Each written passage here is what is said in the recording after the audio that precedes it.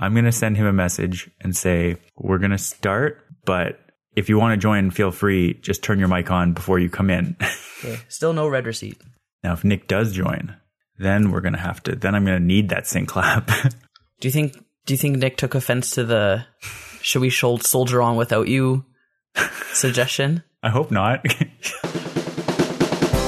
Okay. I don't think Nick's coming, so it doesn't seem like it. Could probably start. Yeah. I mean, this is our CES show, which probably means that we're going to talk a little bit about CES, but not in too much detail. But Mike, why don't you start with a couple pieces of follow-up you have first? I think we'll start with what we talked about last week. Yeah. So we mentioned that a couple service providers, mobile service providers, were launching some alternatives to conventional data plans, cell services, that kind of thing. And there was news this week, or rumors, I guess, or indications would probably be most accurate to say, of Microsoft launching their own LTE SIM cards a la the Apple SIM. Yeah. And it looks like you'll be able to sign up for their services separate from your regular cell plan or service provider. So it's similar to I think it was Sugar Mobile that had the in-app data service. Right, yeah. It was Sugar Mobile or the other one. I can't remember specifically off the top of my head. But basically, you sign up for the service using your Microsoft account, and you link a device to that app, and you're able to use a data plan with that Microsoft SIM, and it just pushes the data signal to your device, I guess. And I don't know. They must have some sort of agreement with carriers or that kind of thing. But it's really good news, I think, because not only can you have it separate from your data plan, but you don't need a cell plan at all. You can just shove this Apple SIM or this Microsoft SIM into your device and use it. So right now, I believe it's being planned to use for the Surface. Okay. And I guess that's kind of the only device that they have right now. You obviously won't be able to use it with the iPad, I'm assuming, because that would kind of defeat the purpose of it being Microsoft specific. Yeah. But I guess it depends, because in theory you can use an Apple SIM. It's just a SIM card, right? Well, I don't know. It has to be the right shape. The SIM card would be able to tell what device you're using, so it might not work if it's not in the right device. Can it tell what device you're using? I am using my SIM card on a device that it was never signed up for with. Let's put it this way. When I put my Fido SIM into my unlocked Note 4 that was previously on TELUS, Fido now knows I have a Note 4 without me telling them. Really? Yeah. How do you know they know? Because on my account, it shows it as a Note 4 as my phone. Interesting. Yeah. I bet you anything mine still says I have a Nexus 5. Actually, Nexus 4? Actually, I think I'm lying, because now that I'm thinking about it, when we bought Maria's phone, we bought under my account to use my Fido dollars. So, and just put her SIM card into it. So I'm thinking that maybe that's why that shows up there. So I'd have to check her account. Right. So possibly it could not be this SIM. So you may be right in this case. Might have to do some follow up for that. Fido changed everything. Ooh, that's not bad. Yeah, it still says I have a Nexus 5 that I have not had in 18 months. Although my upgrade fee, if I wanted to upgrade, would only be $52. Not bad. But so this LTE only SIM card, it's like the Apple SIM. You seem pessimistic in saying that it's not going to be, you're not going to be able to switch it between, but I think it's just going to be like regular SIM cards. It might be, and I guess with the Apple SIM, you still need a account with a carrier to use it, right? All the Apple SIM does is enable you to go into cellular data settings and pick which carrier you want to sign up with a plan for. Right, but it doesn't work independent of a carrier. Right. Oh, so maybe the Microsoft SIM could be similar. Yeah, I would think so. Yeah. Oh, if it was going to be a thing, I assume that's how it would work. Oh, okay. But then who knows? They could do anything. Right. Yeah, because it could be similar to what this other carrier is doing with their data and just having a bulk purchase and allow users to use it, not having to have a specific carrier. So, yeah, interesting. So yeah, that's our first piece of follow-up. The next one is kind of similar or a related topic with the T-Mobile Binge On service. And I guess there's been some scrutiny and criticisms of it that at first they were saying that, you know, you have your unlimited use of their partner apps and services, and that I guess in the fine print, or as one of the items, was that they'd optimize video for other ones that aren't a part of the Binge On service. Yeah. And it turns out that this optimization is really just throttling. And basically, and one of the issues is when they use YouTube as a specific example, when you load up YouTube detects your transfer speeds and it uses the optimal video speed for your data speed, or video quality, sorry, for your data speed. And with the T-Mobile one, your default when you're on the Binge On, I guess, is like, you know, 10 megabits per second, for example, download. So YouTube sees that 10, they load up, you know, say a 480 or 720p video based on that speed. But then when T-Mobile sees the YouTube video at that quality, it throttles it down to 1.5 megabits per second. But YouTube still thinks you have the 10. And then it's like, okay, now this video is not loading, or it's very stuttery, or that kind of thing. Right. And there's been a lot of kind of criticism of, well, you know, why are you doing this? This isn't optimization. Don't call it that.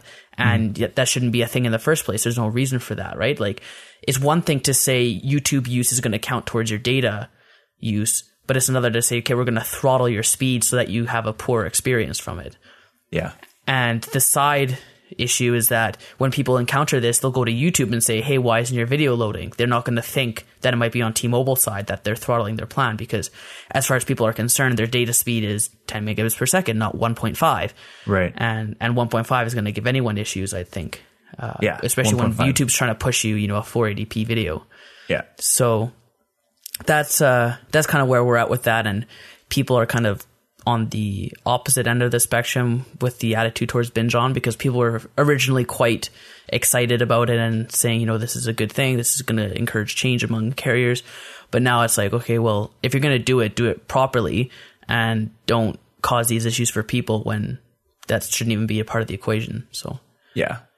The craziest thing to me here is that they're saying they optimize these videos, which they're not actually optimizing anything.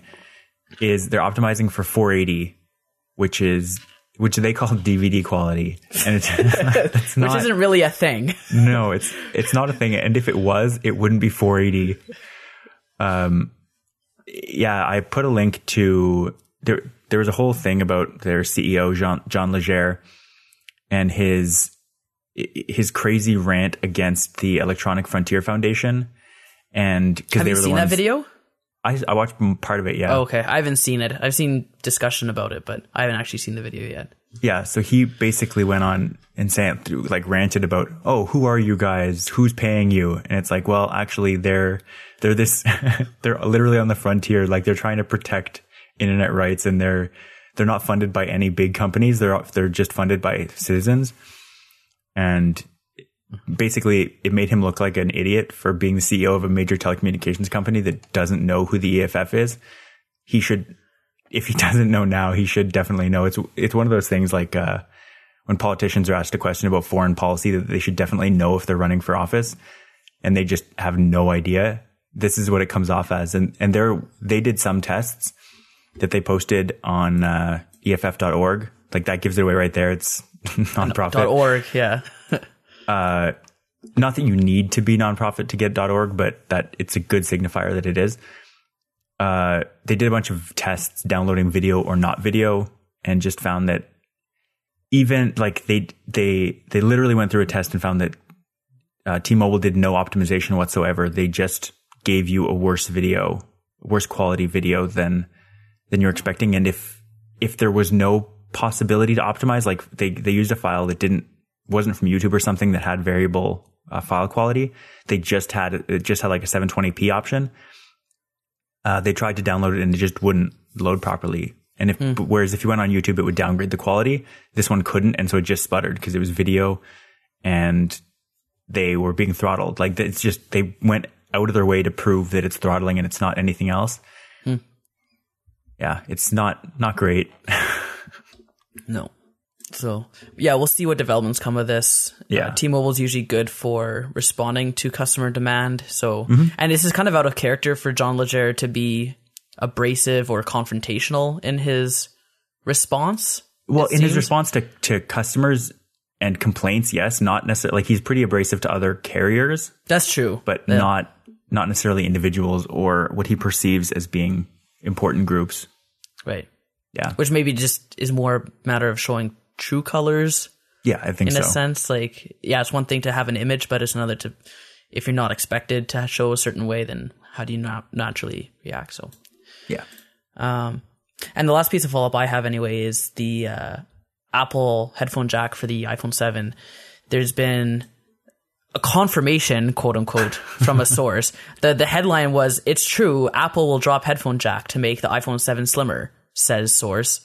Yeah. And this source is of questionable or unknown kind of source, Yeah, I guess. as they always are. They're always loosely sourced, so to speak. Well, an anonymous, but apparently in this case, a fairly reliable source. So, but yeah, I guess they've confirmed that, yes, the iPhone 7 will have no 3.5mm headphone jack. They'll rely on the Lightning port for either a Lightning headphone jack or a adapter to put a plug-in 3.5mm or what have you. But there's another piece of news or rumor that the new iPhone will also have noise canceling software built into it. Right. Which I didn't even realize was a thing. Like, I wasn't really even sure how that would work, because my understanding of noise canceling was the canceling signal was within the headphone itself that would kind of it would read the signal, do a feedback, and kind of do dynamic noise canceling in that way. That was my understanding of it anyway. But in this case, it sounds like the iPhone itself will be reading, like picking up audio signal and doing noise canceling. So that is kind of interesting if it is true. But the speculation is that the noise canceling isn't going to work with just any headphone. You'd need specific, Apple or Apple certified noise canceling headphones. Right. Even though in theory you should be able to use any set of headphones if the noise canceling is software based. Right. So I don't know. We'll see where that goes. Yeah. But it's an interesting piece of speculation, as there always is with, new iPhones coming up. And I think this one, if past experience is any indication, that it should be released in October, I think. September, October, yeah. Yeah. So we'll keep an eye on that. Usually you'll have leaks come out of manufacturers with either, iPhone cases that won't have the headphone jack port, or you'll have molds that don't have, the headphone jack or that kind of thing. So you'll start seeing a lot this year, I believe. So yeah. The separate from this, there was also a report in 9 to 5 Mac from Mark Gurman, who is well known for being kind of spot on with these leaks, and his sources were really good. They got the 12-inch MacBook like months before it was announced. They got it pretty much dead on. Everything he said in the last couple months has been, or the last couple of years rather, has been pretty spot on. Right. And he was saying that when he said sources confirmed that the iPhone will not include a standard headphone jack, it's pretty much taken as fact. This came out a couple of days after the other report and leak that had come out. But this report from Mark Gurman also went into a bunch of detail about new headphones, specifically wireless headphones that would be made by Apple and would be made by Beats, possibly together with charging cases. So in this case, they would even go as far, or they're possibly thinking about like testing things, going as far as having wireless earbuds that go in either ear but don't actually connect via any mechanism. And so they would each have their own battery, they would each have their own Bluetooth signal, and like that goes way further than anybody thought.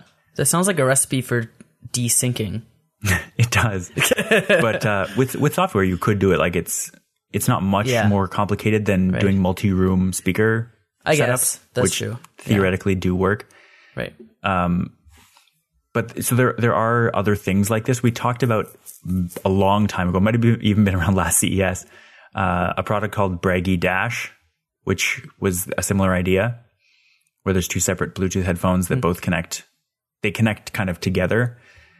And so the battery life on something like that isn't great, but if they're able to get it to work and it comes with, the rumor is that it's going to come with a charging case where it would basically, I think it almost would charge wirelessly.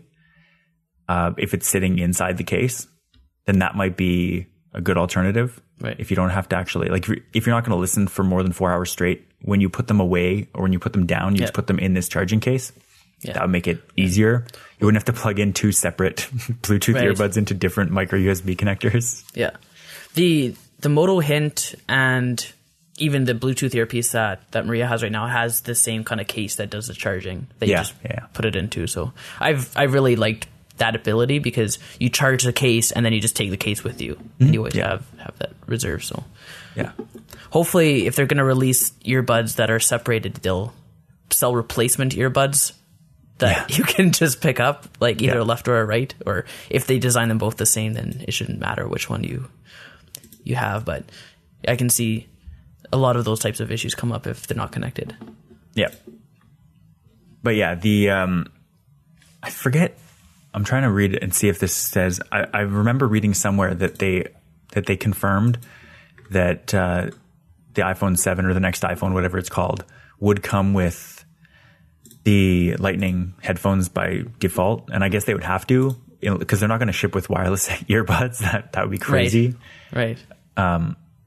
So yeah, that seems like basically confirmed unless the source he's had before that was absolutely right, like almost clearly had inside knowledge, then this seems like this thing is going to happen. And we've seen this before with Apple, where they kind of, they get out ahead of the possible bad press and in the form of rumors to get people, like if people have 6 months to get used to the fact or the idea that it's not going to have a 3.5 millimeter headphone jack, then it's going to be a lot more palatable than if it just comes out of nowhere. Right.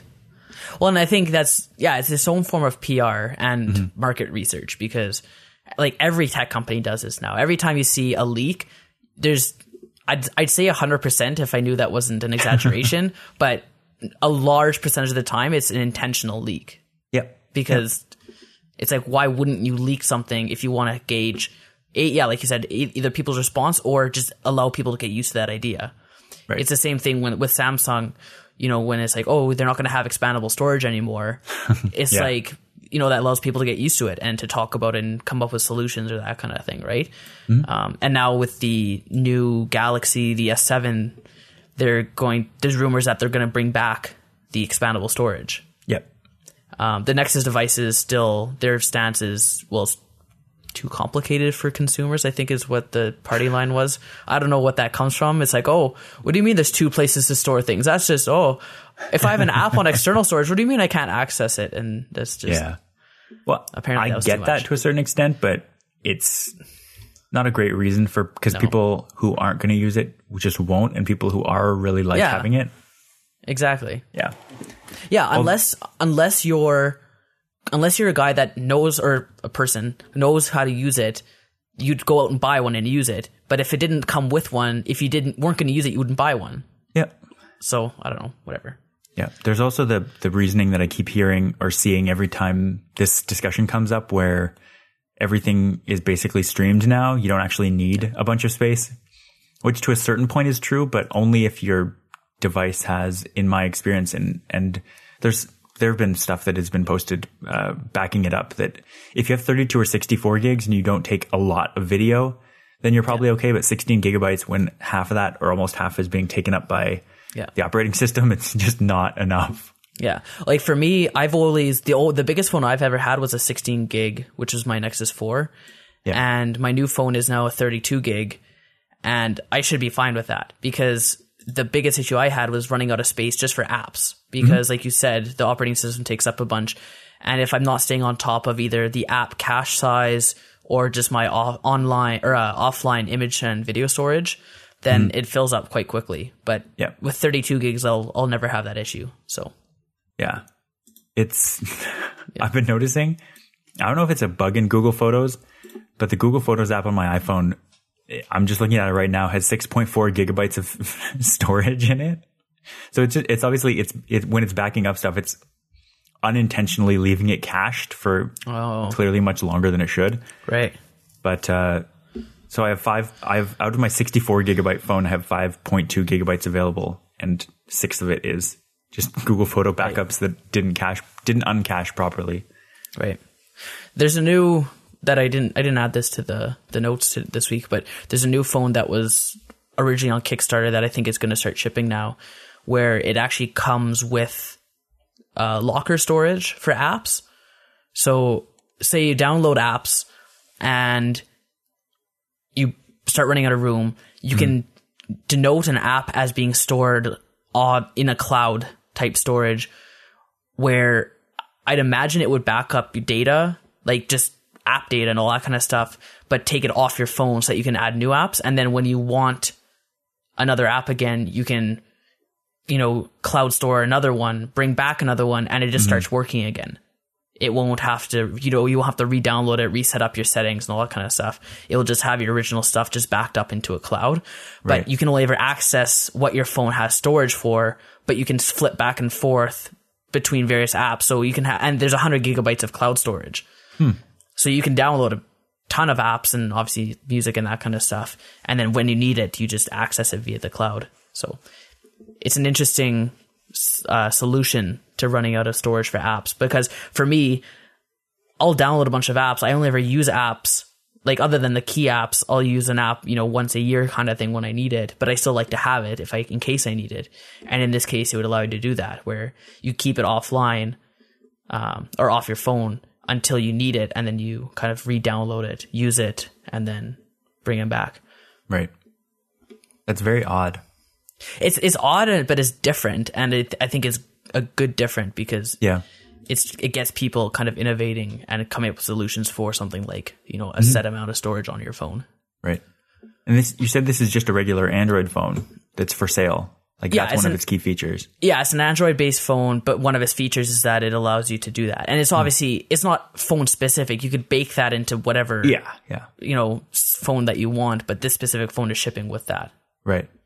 So it's worth pointing out, I think, that Apple has a similar, as of iOS 9, has a similar thing where, especially they specifically use this when you're doing an update that requires a bunch of space. They will offer to delete or not delete, I guess, I forget what the terminology is, but they basically cold store apps they need that are taking up space on your phone to be able to do the update. And then once the update's installed, they'll put everything back the way it was. Right. Basically, like, move things out of the way to clear the update through, which I find intriguing. And for me, look, we have Nick. You do. Hey, Nick. In Nick's favor, Rob, you did say FCT. You said 10:30 FCT. Yeah. Just that's on the record. That's why I wasn't here hours earlier.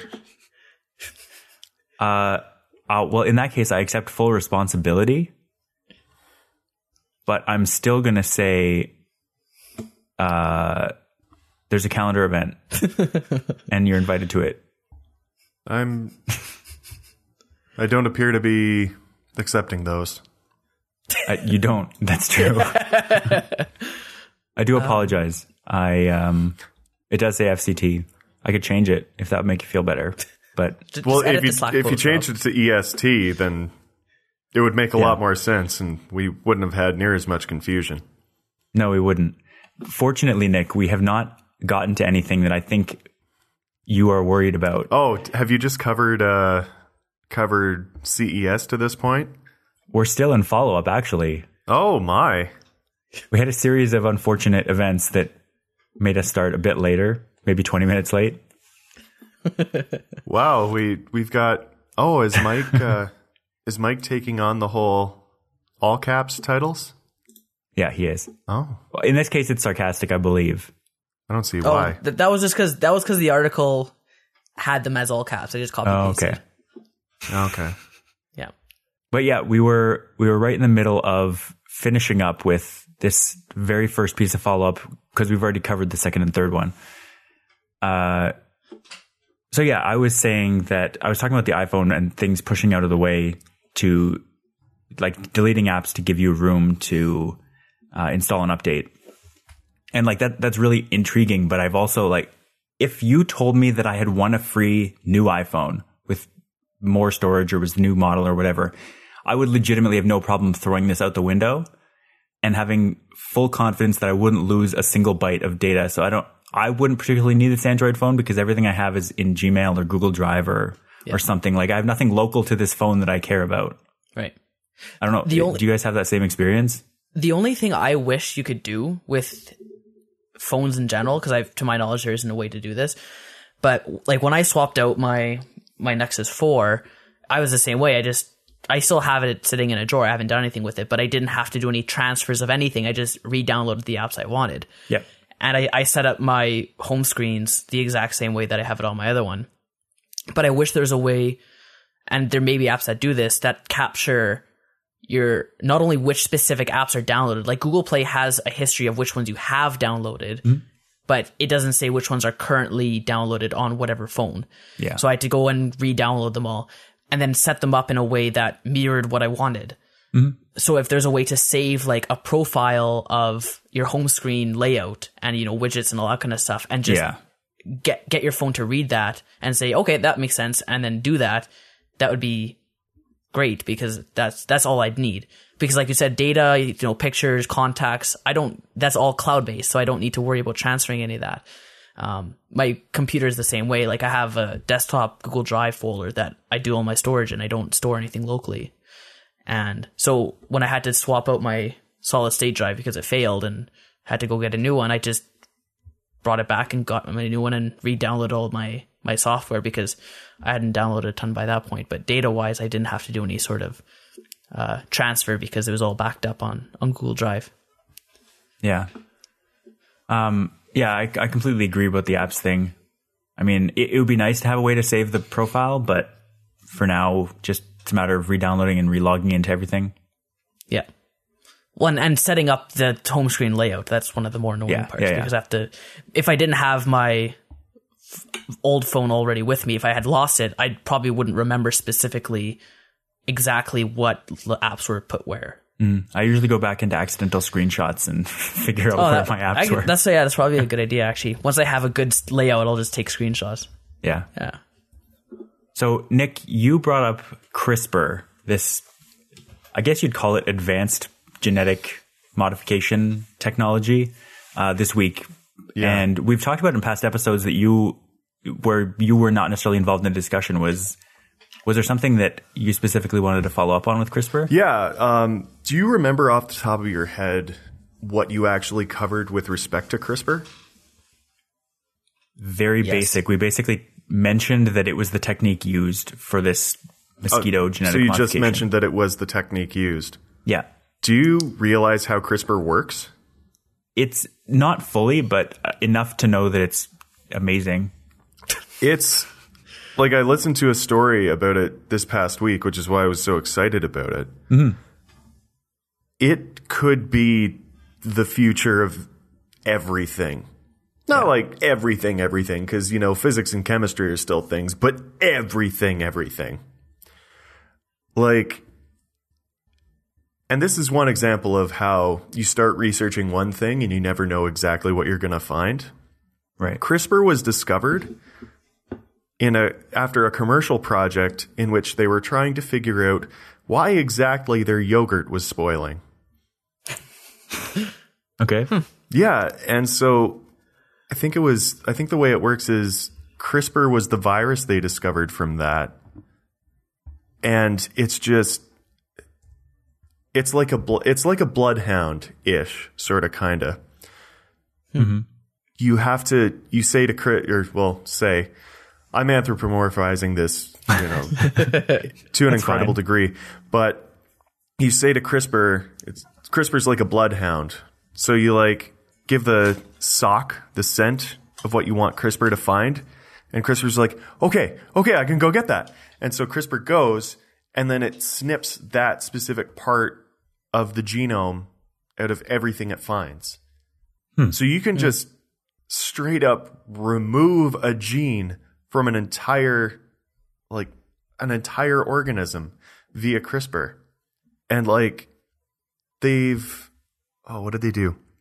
They one of the lead researchers has, or an acquaintance, but like it's his son's friend. Mm-hmm. His son's friend has muscular dystrophy. And so what he did was he sequenced the genome of his son's friend, and they found a part of the genome that was aberrant from like all the other known genomes out there. Mm-hmm. And so they took that part of the genome and they said, here, CRISPR, go get it, boy. And, released CRISPR into a living cell. What do you want to say? Culture? Yeah, culture. Okay. And so tested it after, and that sequence of the genome had been entirely eliminated. Mm-hmm. So, like, you could be treating disease with CRISPR. You could be genetically engineering babies with CRISPR. You could, like, the possibilities with CRISPR seem almost limitless. Right. Cake, my first thought after hearing all of that and the stuff that we had talked about before is that you buried the lead with the mosquito story. Now I'm terrified because in the hands of a supervillain or some equivalent, you could, like, is CRISPR contagious? You're saying it's literally a virus that can do this. Could you not just take out an important piece of DNA for life? Like instructions on how to, I don't know, replicate, to have DNA replicate itself, and then all life would just end. I mean, I guess. It seems like if it is, I don't know if it can be transmitted. If the virus is contagious, but it sounds like it has scary possibilities. I don't know that it's that contagious. Mm-hmm. Like the way it works is sort of kind of piggybacking off of your immune system. Okay. As I understand it. And so like CRISPR infects your immune system, and then your immune system actually takes things out. But I mean, okay. I don't know. I would have been better prepared for this, but I thought we were starting in an hour. Again, I'm very sorry. I'm glad that you can say you're sorry with the Canadian accent there. Honestly, Rob, you're a bit of a hoser this week, but we're still cool, right? We're cool. Yeah. Do you want to go for a rip? Pick up a powdered jelly on the way. Oh no. So how about this? We will all go and do a bit more research on CRISPR, and then we will come back informed and discuss it next week. But I mean, I don't know. We should just like have an all CRISPR special, because honestly, like, also the food supply could just be completely changed. You find that your corn is vulnerable to a pest. Find out what the pest is attracted to. Get rid of it. Nick, we already have CRISPRs in our food supply. I don't know what you're talking about. Oh no. Well, Mike, I'm talking about the clustered, regularly interspaced, short palindromic repeats. Okay. Yeah. Not the chip and not a cracker, but a CRISPR. Yeah. Or the vegetable CRISPR in the bottom of the fridge. Oh, there you go. That's what I was thinking about, yeah. Oh, no. There's all kinds of CRISPRs. Snack food thought process. Oh, man.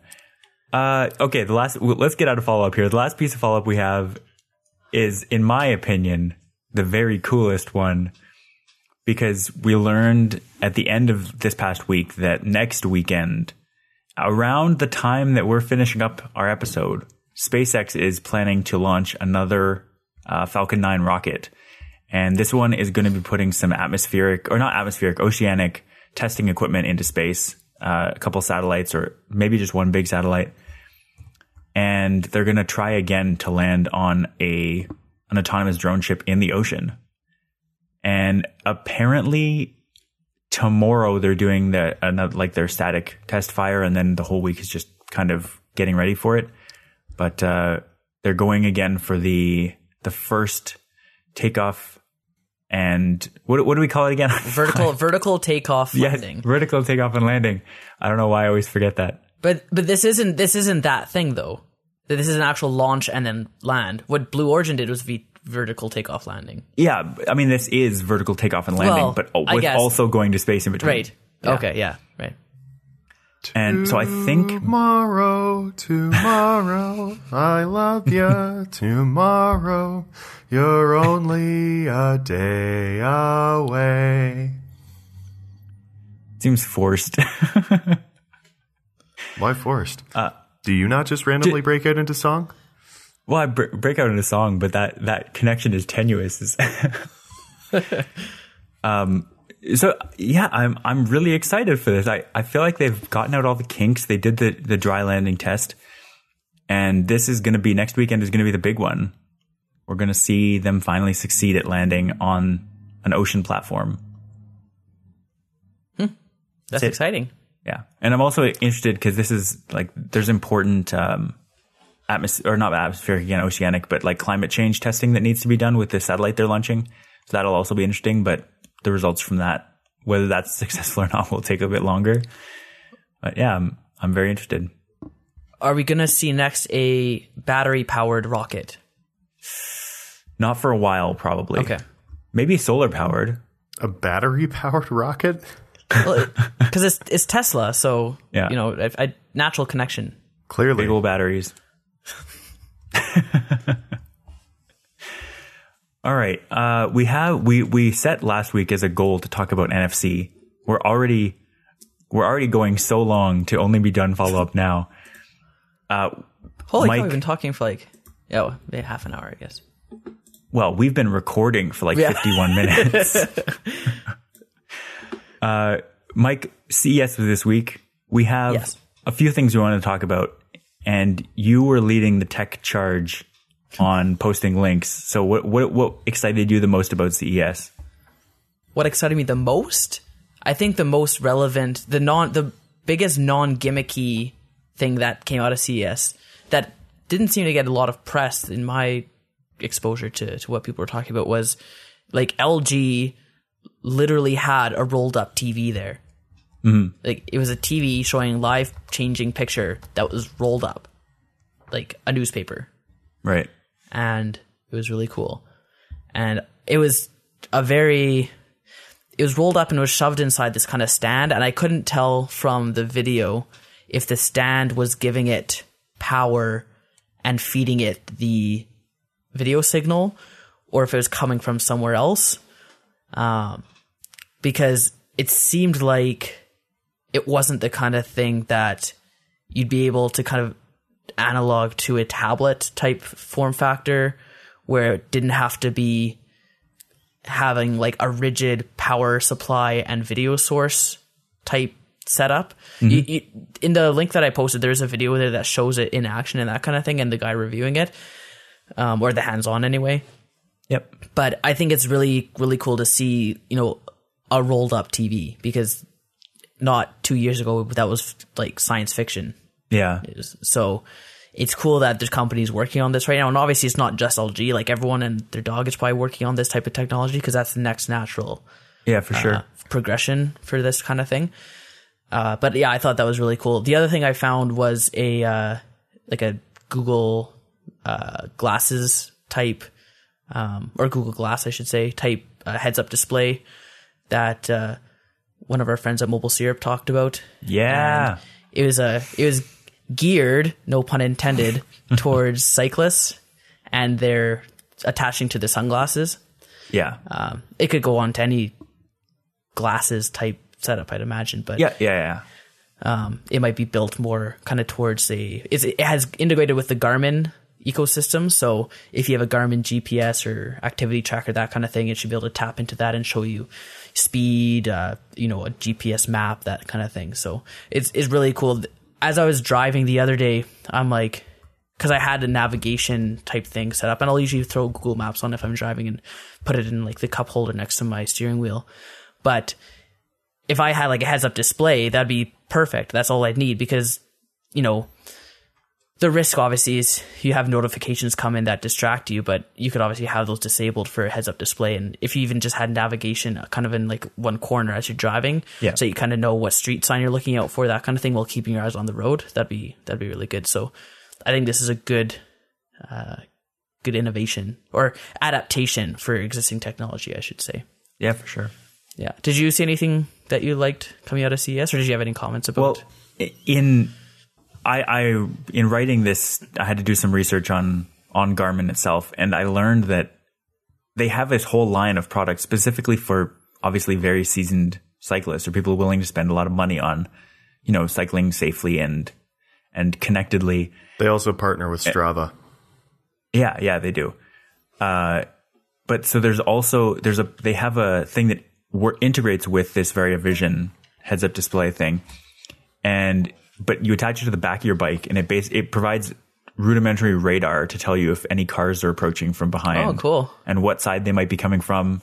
I thought that was crazy, and it would be so nice to have for a lot of cyclists, because if you're on city streets and in and out of traffic, it can be terrifying just having no idea what's behind you, having to judge based on sound and really based on intuition whether there's somebody behind you or not. Right. That would be handy, and you wouldn't necessarily have to look back. Or I know there are some drivers or some bikers have mirrors on their handlebars that they use to check behind them, but this would make it much easier. And if you had the heads-up display as well, you wouldn't even have to look back at all. You would get, I think it's a little warning light or something that comes on, or a little display that says there's a thing behind you on the left. You should even be able to have a camera back there, shouldn't you?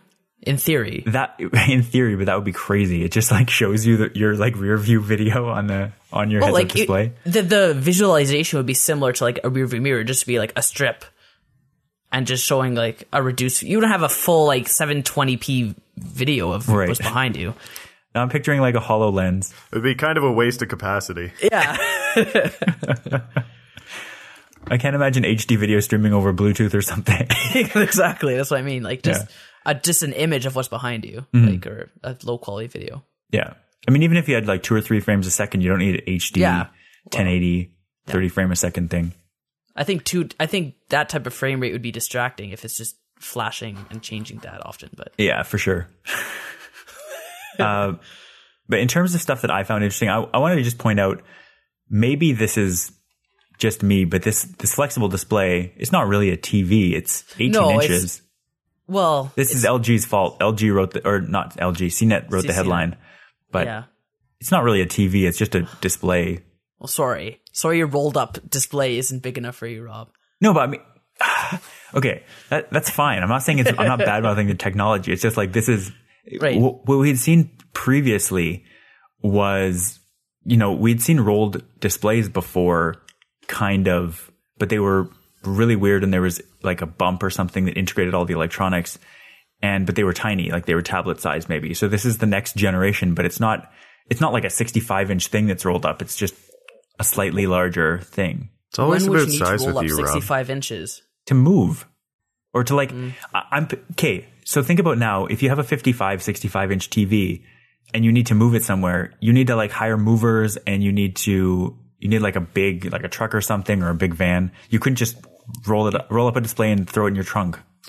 Rob, just need like 2 people. Rob, when you move, do you move one trunk load at a time? I have.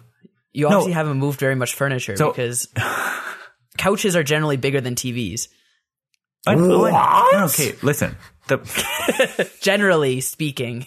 I'm thinking of other applications for this. I'm not talking about literally moving from one house to another house. I'm talking about like if you want to take displays, say, to something like CES, you don't want to bring a whole rack of monitors. Or a big rack of 65-inch TVs to set up in your display area. It would be much simpler to have a bundle of rolled up displays that you can just unfurl, and like they weigh. It's the weight that's more of a thing than the size, the foldableness. Yeah. But it's the fact that it's so thin, and it can become very self-contained in a small area. Yeah. So I'm very interested. Yeah. I think it's just cool they had a working prototype. Oh, yeah, for sure. Yeah. The future of robbing will be just fraught. It's like, okay, is that a poster or is it a television? I better grab it anyway.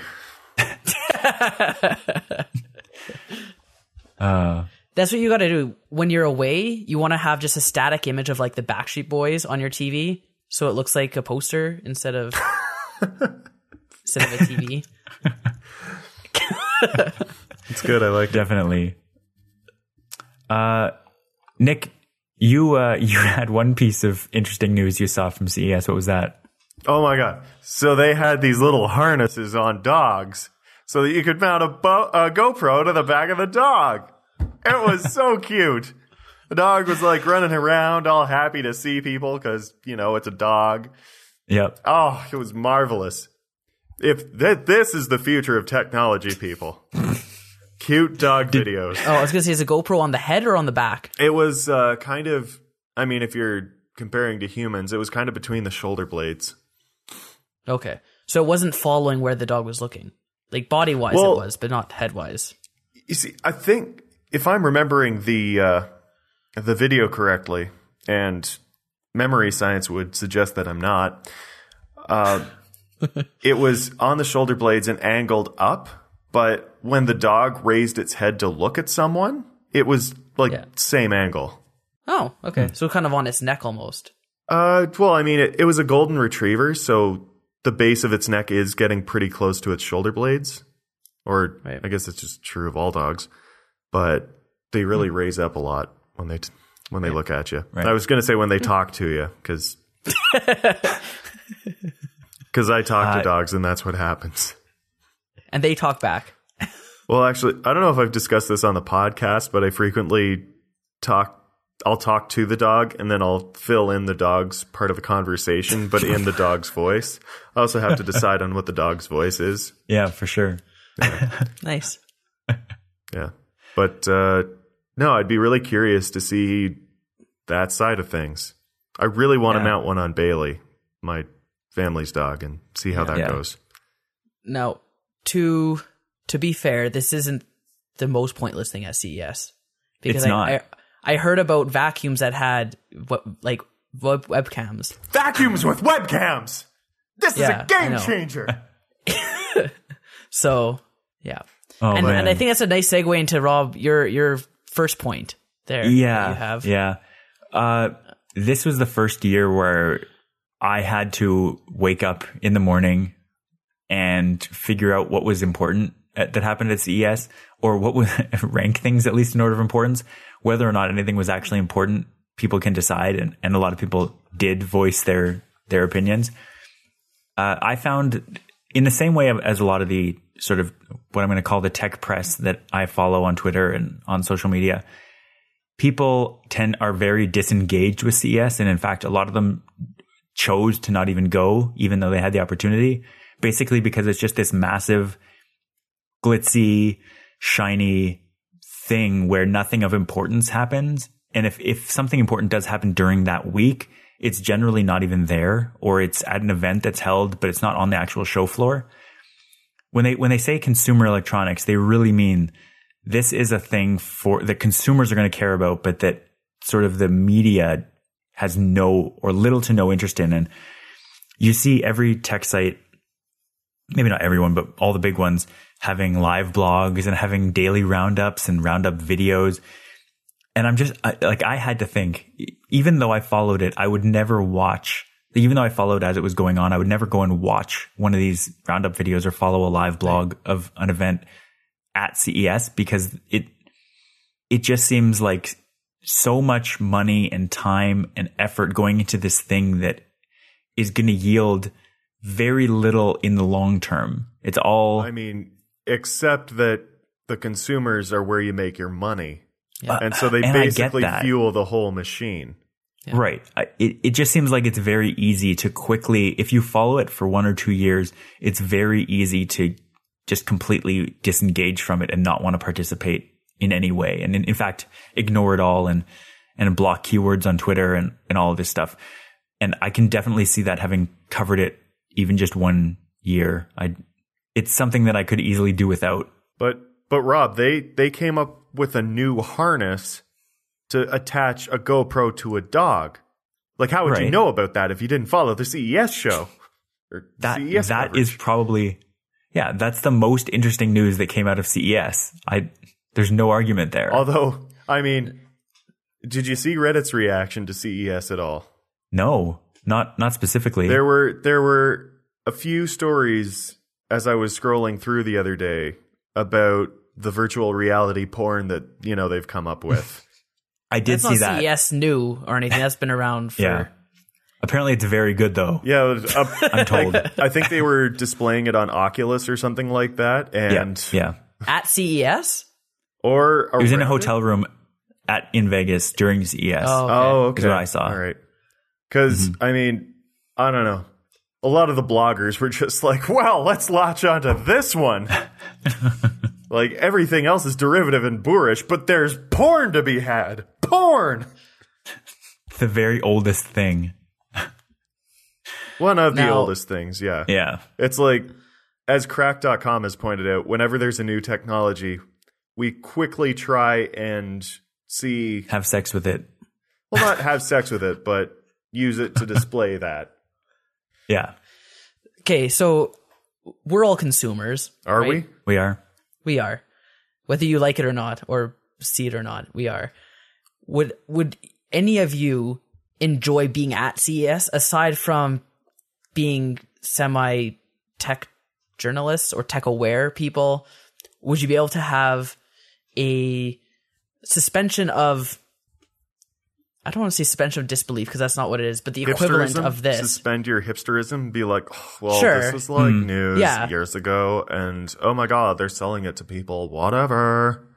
Not even that, but it's like you see a dog with a GoPro on it, and you could avoid being, what's the point of that, and just having fun. Rob, you might want to bleep this, but Mike, if there was a dog running around at CES, I would just lose my shit, and that would be my next 10 hours playing with the dog. I'm ashamed to say if I had a dog and a GoPro, there's a greater than 50% chance I'd buy that harness. Interesting. It's approaching certainty with me. Yeah.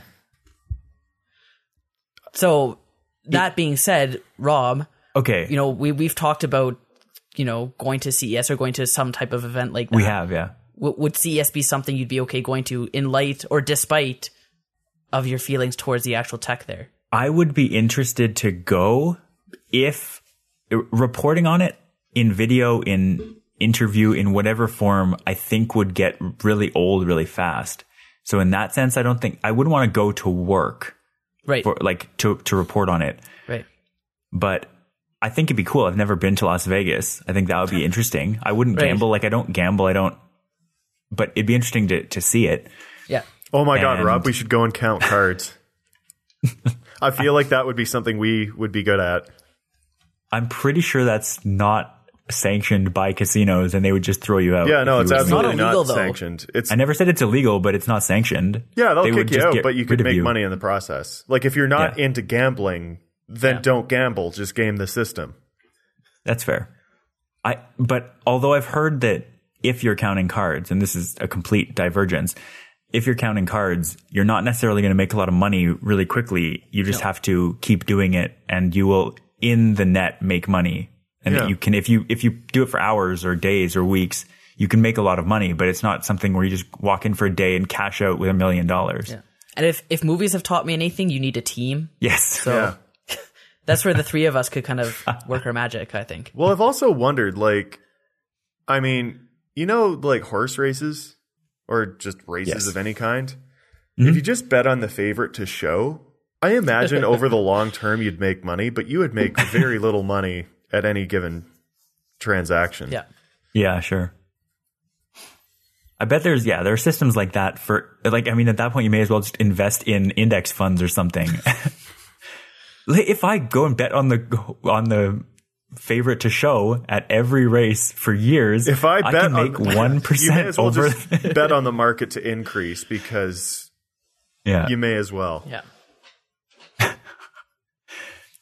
So yeah, I would love to go and see CES once. I'm not against ever visiting it because I think it'd be cool. But as a human being, I have been to exhibitions before. I've gone to the Calgary Stampede exhibition, and generally I can last 2 to 3 hours maybe walking around there before I get insanely bored and I would want the opportunity not only to not have to work, but to be able to leave whenever I wanted.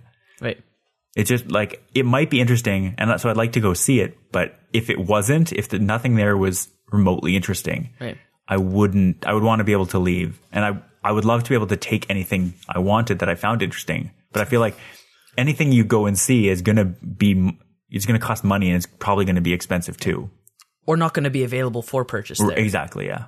Yeah. Unless we like vastly increase our viewership. Yeah, for sure. Now, a craft show I can deal with. Craft shows usually have food. That's true. And free CES samples. would have food. Like yeah. dogs. CES would have some food. Yeah, but I mean, I don't know if it's going to be the same. Artisanal food? Yeah. Well, no, seriously. Like, probably the best salsa I've ever had was from the last show we went to here in Calgary. Craft show. Shout out to Trogi. I think it's Trogi. The last thing I wanted to talk about with CES was just this Faraday Future car that was launched. Faraday Future is a company that came onto the scene kind of almost secretly, like people that the mainstream media didn't really talk about it or notice it at all until Apple announced, or there was a rumor that Apple was going to be making a car. And then everyone started looking at this company and going, wait, is this a subsidiary of Apple that is their front for making a car? Because nobody knew anything about what was going on. And then they unveiled a prototype at CES, and it's still a couple years away from ever being available, but it was sort of, we made a car, here's a concept for it. And it's similar an idea to Tesla. And whether or not, I don't think, it doesn't seem like based on the design that it's an Apple car. Like, it doesn't seem like it's a subsidiary, but in theory, they could be partnering with them. So like Faraday Future would be working on this technology and coming up with prototypes and stuff. And then in a couple of years down the road, there would be an Apple branded version using that same integrated electronics and technology and battery tech and all that stuff. So it remains to be seen, but there was also murmurs this week that car related Apple domains were being bought up by a company that it has been known to be a front for Apple. Like, I think apple.car was one of them that was bought by Apple. So it's like, if you're not working on any car stuff, why are you buying this? Right.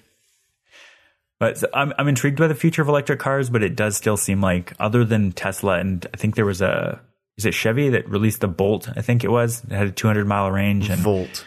It's a new car called the Bolt, I believe. Oh, actually? Yeah.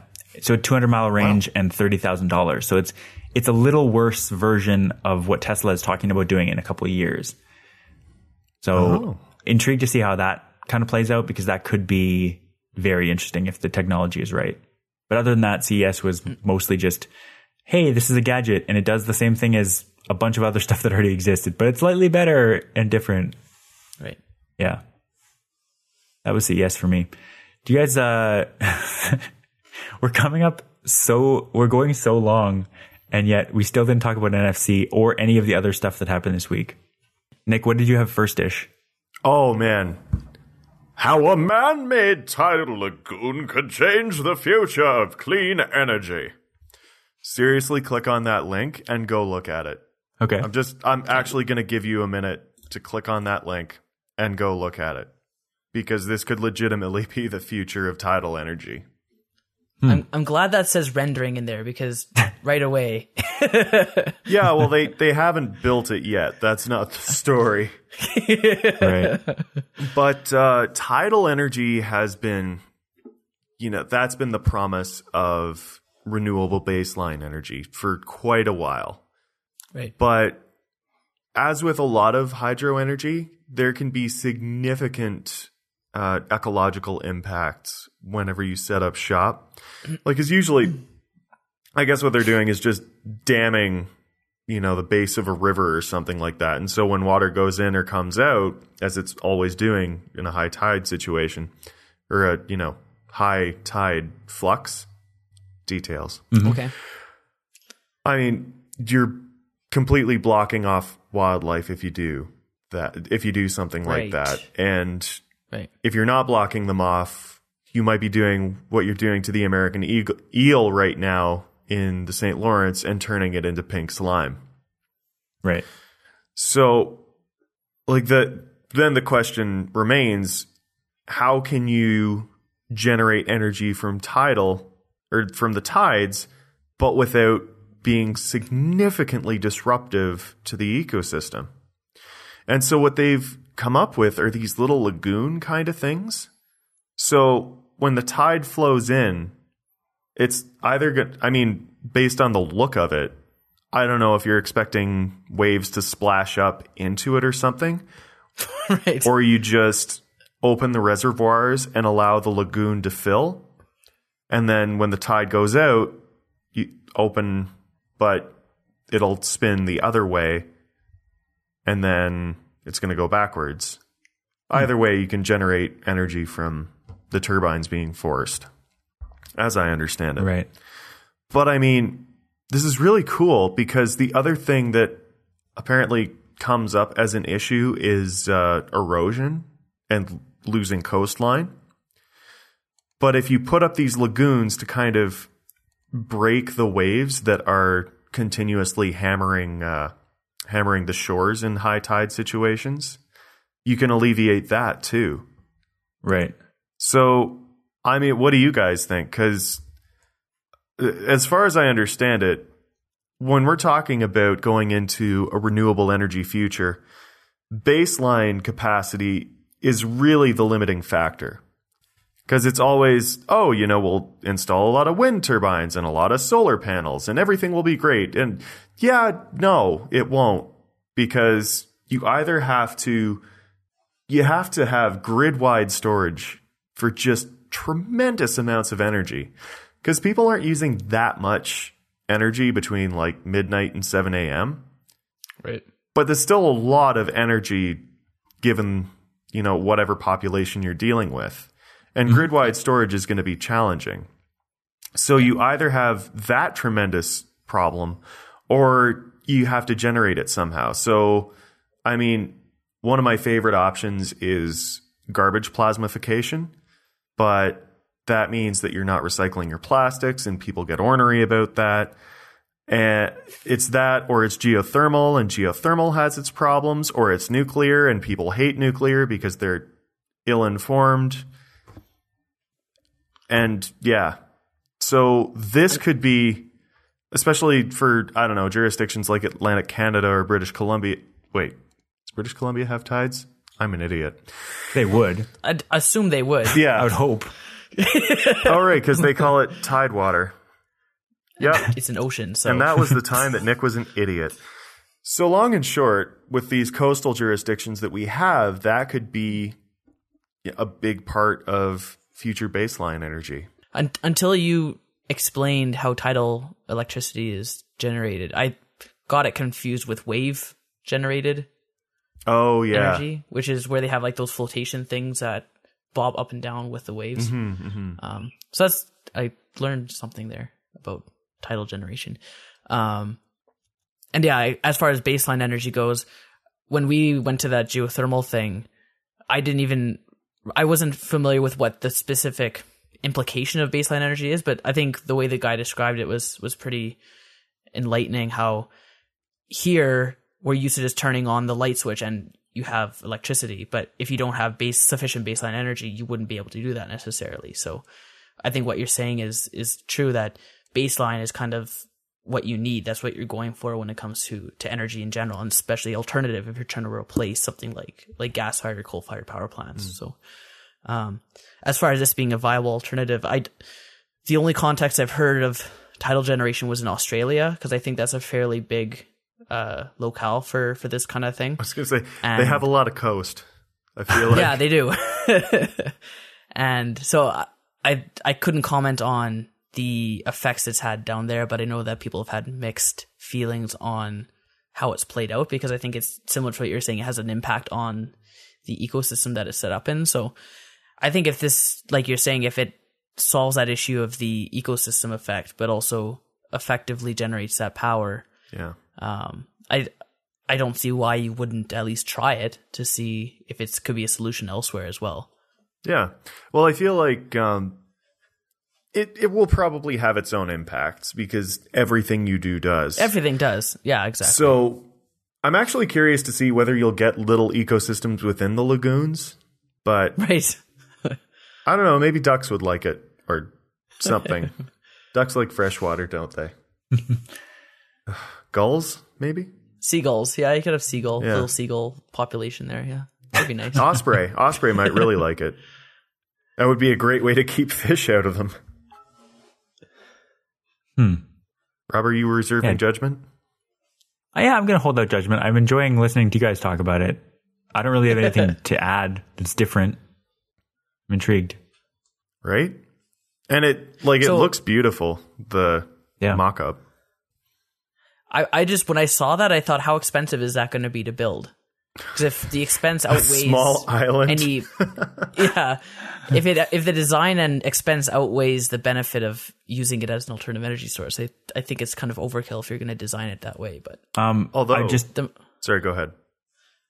I just want to point out the second sentence of this article says it's not the plant size that's striking, but it could ultimately power 155,000 homes for 120 years. That seems like it's probably going to recoup the costs. Well, most hydropower does recoup its initial cost. Yeah, that's what I mean. Yeah. Unless it's trillions of dollars, it's probably going to be okay. I feel like if I were an eccentric billionaire, I would seriously consider building one of those as my, I can't have a private island. I will build one. And then make money from the power it generates. Yep, for sure. Anything else on the tidal lagoon? I think that's pretty exciting for the moment. I highly encourage you to read the article because it's really neat. Yeah. I like the idea that every place is trying to come up with an alternative energy source that makes sense for that location. Mm-hmm. Like, there isn't going to be just one blanket alternative energy source to replace or alleviate the reliance on hydrocarbons. Like, we talked about the solar panel setup that they're trying to experiment with in the Middle East and Africa. Mm-hmm. Yeah. That, it makes sense for there. There's a lot of sun and there's a lot of open space. In this case, it's the UK. There's a lot of coastline and tidal systems, I guess, that make it work. So, and I think, in Alberta, there's a lot of geothermal. We don't have quite as much tide water in Alberta. No, we have wind and we have geothermal reservoirs. So I think that's kind of gonna be, and we have a lot of sun too. Not direct, high energy producing sunlight, but a lot of sun in any case. Yeah. That I think those are going to be kind of the key players in alternative energy for us anyway. Mm-hmm.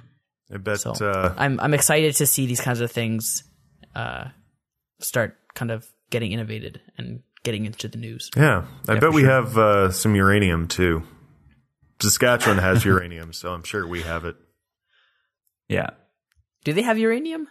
Oh, I think I remember seeing a map showing that they do. It's funny because the uranium that powers Ontario's nuclear power plants, it all comes from Saskatchewan. Despite the fact that Ontario has enough uranium deposits to entirely power everything from nuclear for the next 100 years, they still buy it from Saskatchewan because it's just cheaper to mine in Saskatchewan. Huh. Makes sense. We don't have to dig through the shield. Maybe that might be the issue. No, there's shield in Saskatchewan. Is there? Oh, yeah. Where? What? Saskatoon? Manitoba, maybe. What? The Canadian Shield actually goes through most of the country, hence the name. No. Is it as close to the surface as it is on Ontario? Maybe not, but I mean up near Saskatoon and stuff like that. Basically, the boreal forests are shield, as I understand it. Oh. I guess northern, yeah, that's true. Yeah, I mean, down south, I think the shield is there, but, it's the grasslands, so not quite as barren. Right. Yeah. Mike, shoot, you wanted to talk about chemistry, but you didn't want... I did. You didn't want to talk about it. I wanted us to talk about it. I'd comment on it. I wouldn't have too much to say myself on it, though. Right. I'm interested to hear what you guys think are the implications of this news, though. And what is this news? This news, and again, I don't know why these are never bigger news, but it seems like a big deal to me, that there's 4 new elements. They were predicted to be there. They're expected to be found at some point, and they've been found or generated. Created, Created, I guess. So specifically 113, 115, 117, 118, indicating the number of protons that these elements have. Yeah. They've been generated or created in I don't know actually where it was created. A bunch of different countries. Didn't see. A bunch of different countries, apparently. Not CERN, but at various countries. And so IUPAC recognizes them as being discovered, and they've invited naming propositions to come forward from the discovering groups. Mm-hmm. So, guys, what does this mean? It means the periodic tables from now on will appear slightly differently. That's kind of the only effect that anyone in the normal population would probably notice anyway. Yeah. Well, I mean, Rob, if you have anything to say, by all means. Well, I would say, like, the very top of this announcement from IUPAC, which is the International Union of Pure and Applied Chemistry, is that we have now completed, like, our periodic table as it stands right now doesn't have any gaps anymore. Right. And all that's left to discover, really, unless we start getting into crazy science, is the super heavy elements that have been rumored to exist. But that we, like, so there's 7 rows in the periodic table, and they're all full. But in theory, there's nothing stopping, other than instability, there's nothing stopping more electrons from being added or more protons from being added to stabilize a heavier element. Well, what I was going to say is, like, the table as we see it now is complete until we add another row, because we get some heavier elements. By electrons, do you mean neutrons? No. So, I mean, when I say electrons, like, you'd have pairs of electrons and protons. Neutrons just get sprinkled in to make things stable, but the actual thing that would make it a new element is having a proton and a matching electron to stabilize the charge. Oh, okay. Gotcha. But the electron itself doesn't make it a new element. You still need that proton. Right. Like, it's the proton that makes it a new element. If you alter the number of electrons, what you have is an ion. So just a charged atom. Right. So when I mention electron, it's because I was thinking about it in terms of the period. So when you open up a new row, that would be a new electron shell. So I was thinking adding the electron, but the thing that makes a new element, it would be the proton. Right. Yeah. As will shock, well, I would say nobody, but the chemists tend to look at the periodic table and think of electrons, because it's the electrons that do the interesting things in terms of chemistry. So, right. Yeah, I mean, you do get the extra electrons because there is another proton in the atom, but I mean, that's just details. It's the electrons. Like, what could they do? Yeah. Right. As it's interesting just hearing about how these types of elements are created, because I guess they're very quickly decaying because of how heavy they are. Oh, yes. Yeah. And like reading in this article, I don't know if it was the IUPAC one or the second one, the Vox article that I read originally, how like the decay times, like the half-life is incredibly, incredibly fast. Like if you blink, you miss it. Well, if you blink, thankfully you're not having people looking for it. Yeah, exactly. Yeah. Like Yeah. you have computers detecting them. You don't have people looking for them. So it's cool. I like this kind of science. Yeah. I'm looking right now at the Wikipedia entry for the last one, the so-called noble gas, because in theory it's stable. It's the least stable of all the noble gases. Ish.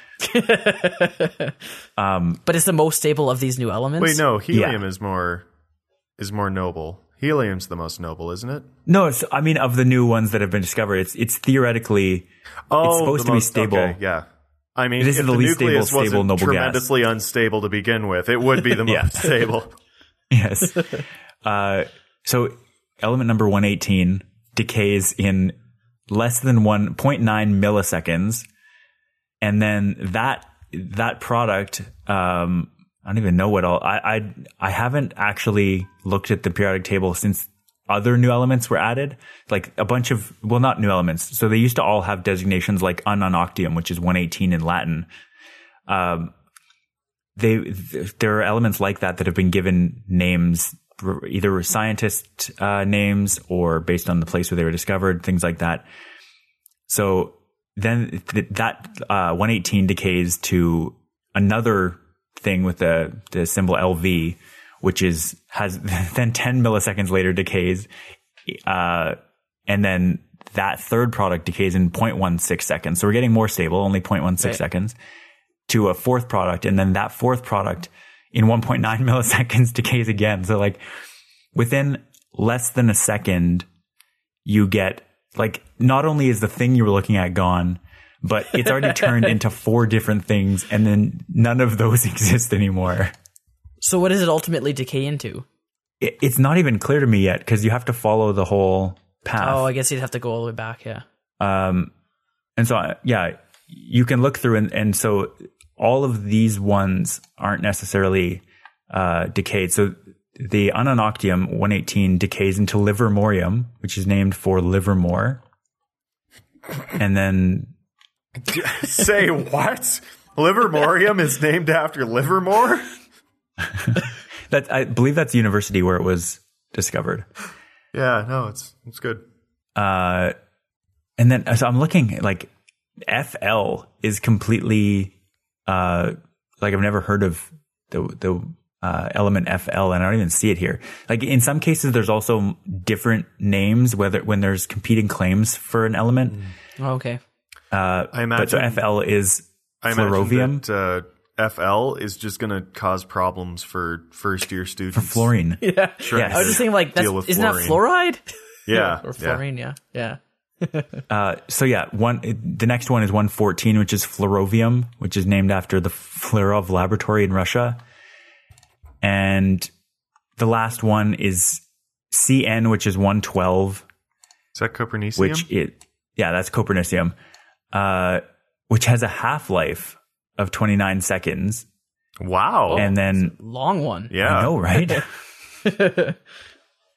And it decays into, I guess, in general, these ones tend to go towards lead unless they split in half. Some of them split into much smaller things, but lead tends to be the thing that most of these turn into eventually after a few seconds, or in this case, I guess a few minutes. Lead's the last stable element, really. The last long-term stable one. Unless we're talking about technetium, which is just weird. And yeah. We won't talk about technetium. But yeah, this whole world is very new. We haven't really done much research with it, but the craziest thing is that to get these elements, you have to take something that's already unstable, like californium. Like for Unanoctium, as an example, again, you have to take californium, which is itself radioactive and unstable, and hit it with calcium, which is a pretty big atom. And just mathematically, the way it works out, when you add those two together, you get something that in theory should be stable. So they just keep trying this at higher and higher energies of collision. And what you end up getting is a few atoms of something that last for, in this case, less than a millisecond. And if you do that enough, I think it's usually three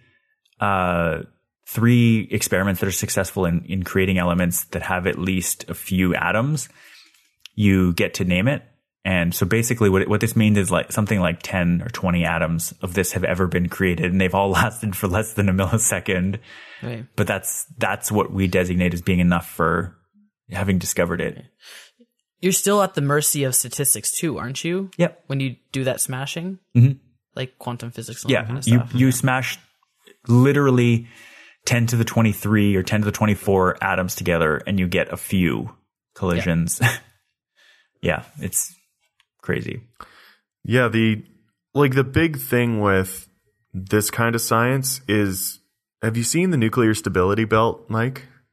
No. Okay. I may have. I don't remember, though. So it's like atomic number plotted against mass number.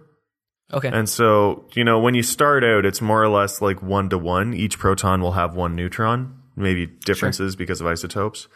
But as you get higher and higher, you get more and more neutrons proportionally speaking.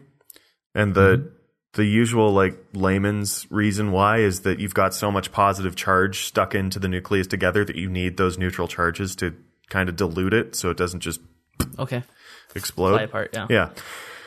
So, I mean, what they've hypothesized is that going higher and higher, you will have islands of stability is the term, I believe. So you're hoping that you will be able to make these supermassive atoms, but by doing so, you might understand what makes them stable in the first place, because right now apparently it's kind of like spin with nuclei, as far as I know. It's just kind of like you ask someone, why is this the way it is, and people go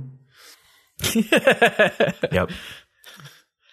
Yeah, but you use that fact, like that knowledge, to help you, even though you don't really know why it's like that. well, it's like I don't know, like getting a larger data set might reveal clues as to why nuclear stability works as it does.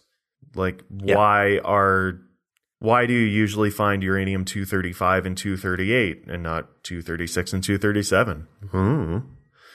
It's just that kind of thing. It's just all of a sudden it's stable and it works, and we don't really know why. So that's I guess the main academic driver of this kind of thing. But it's interesting.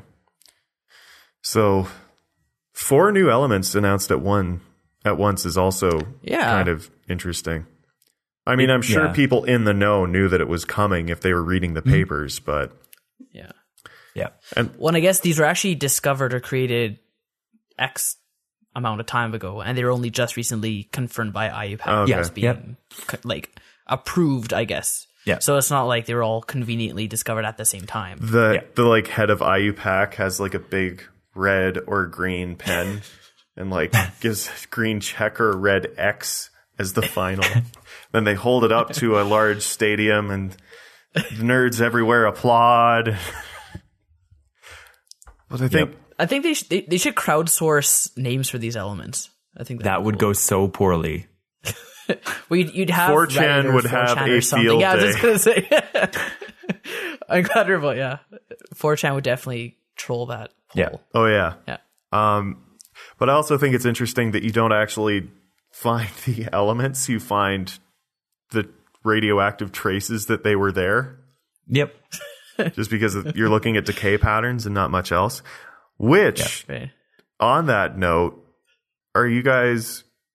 should we just tease that there might be a new particle discovered at CERN?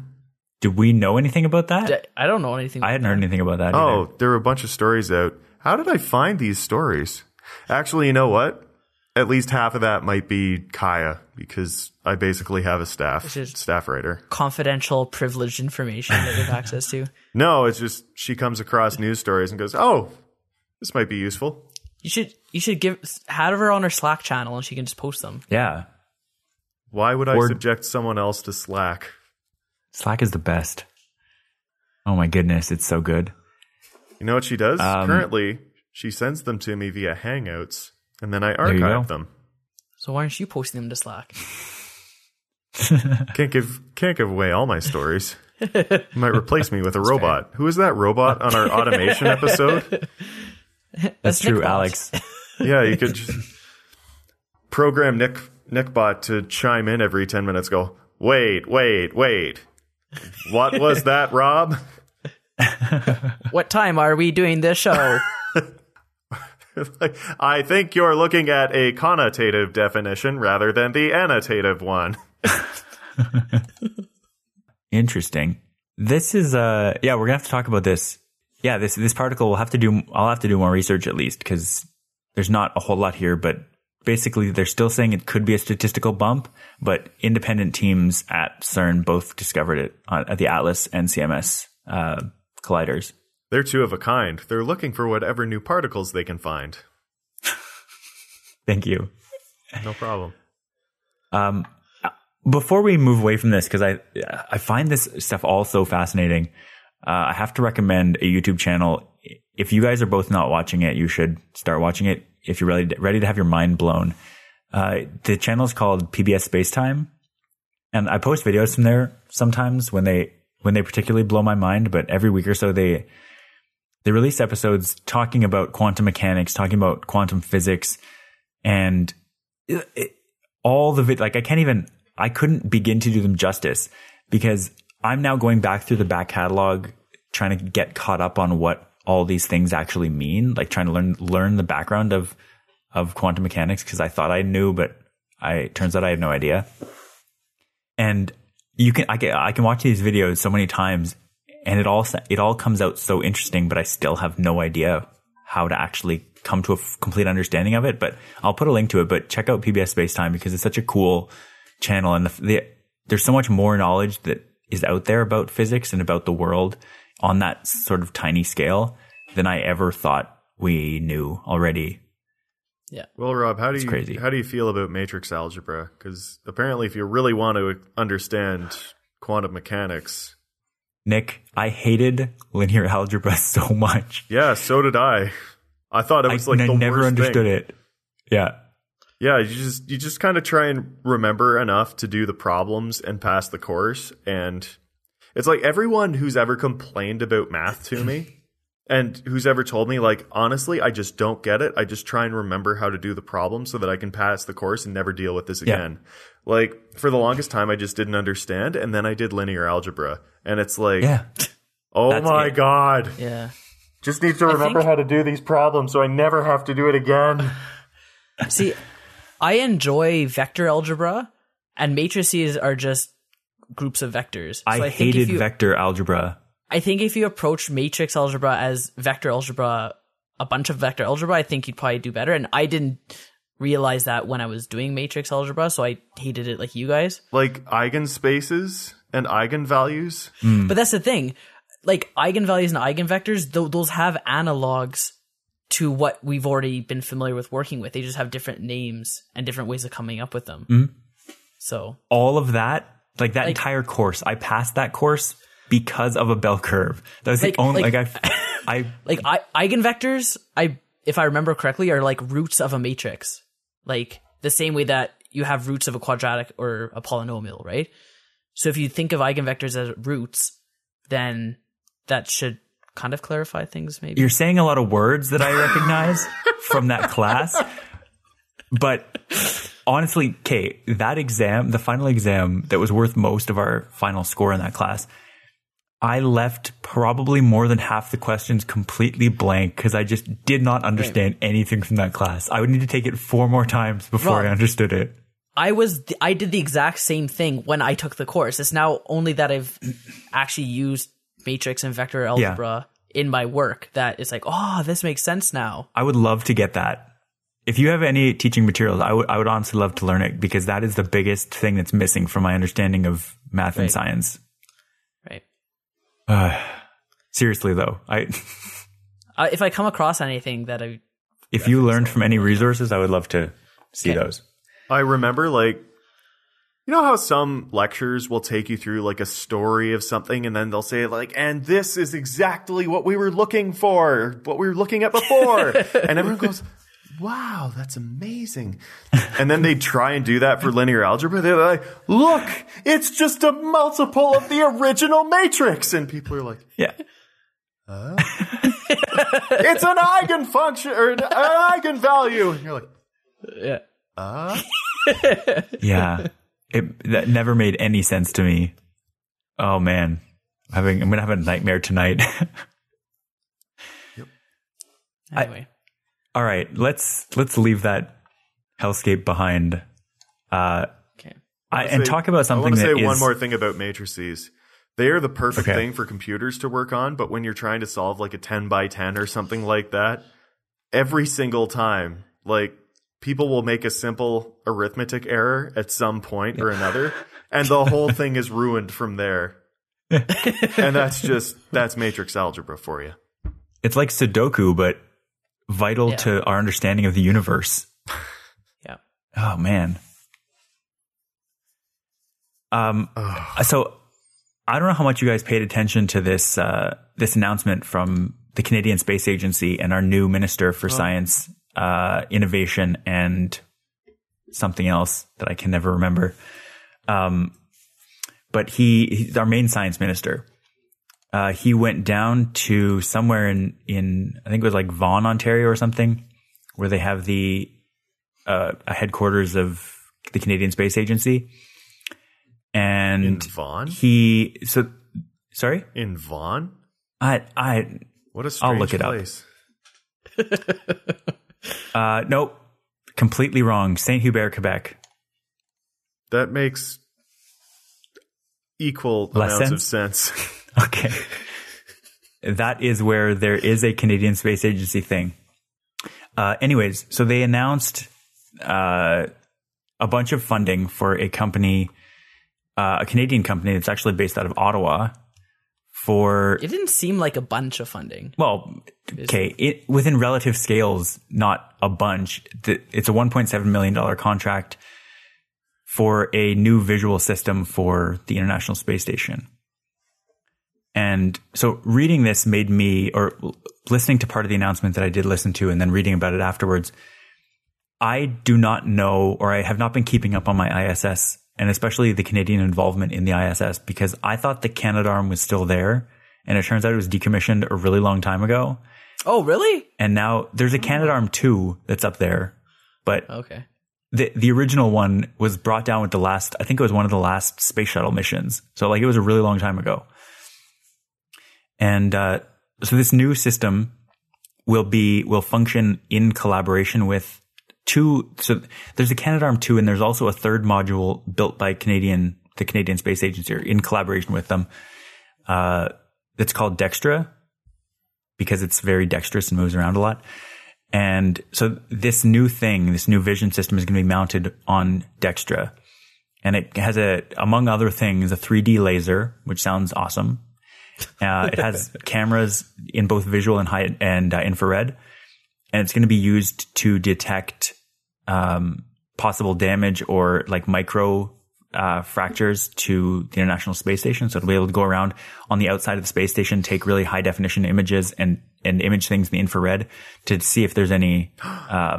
So Nick, I feel like this is what your job should be.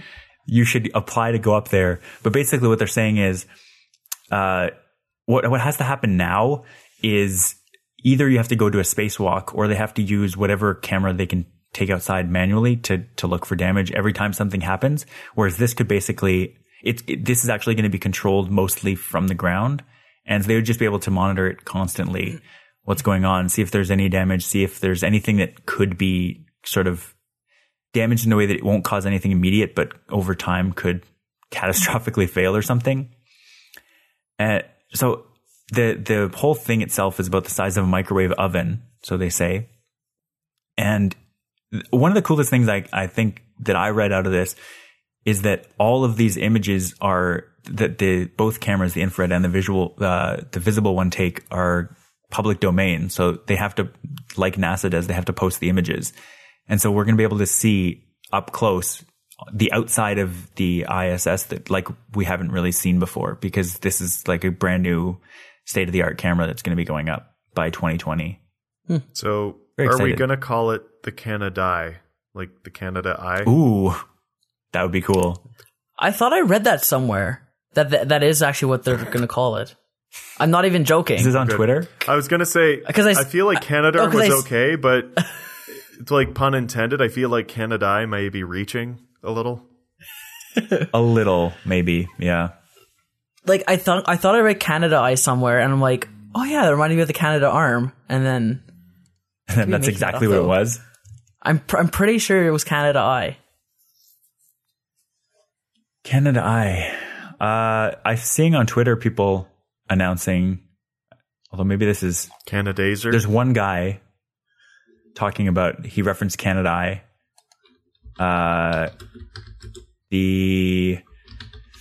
Who is this guy? He is the U.S.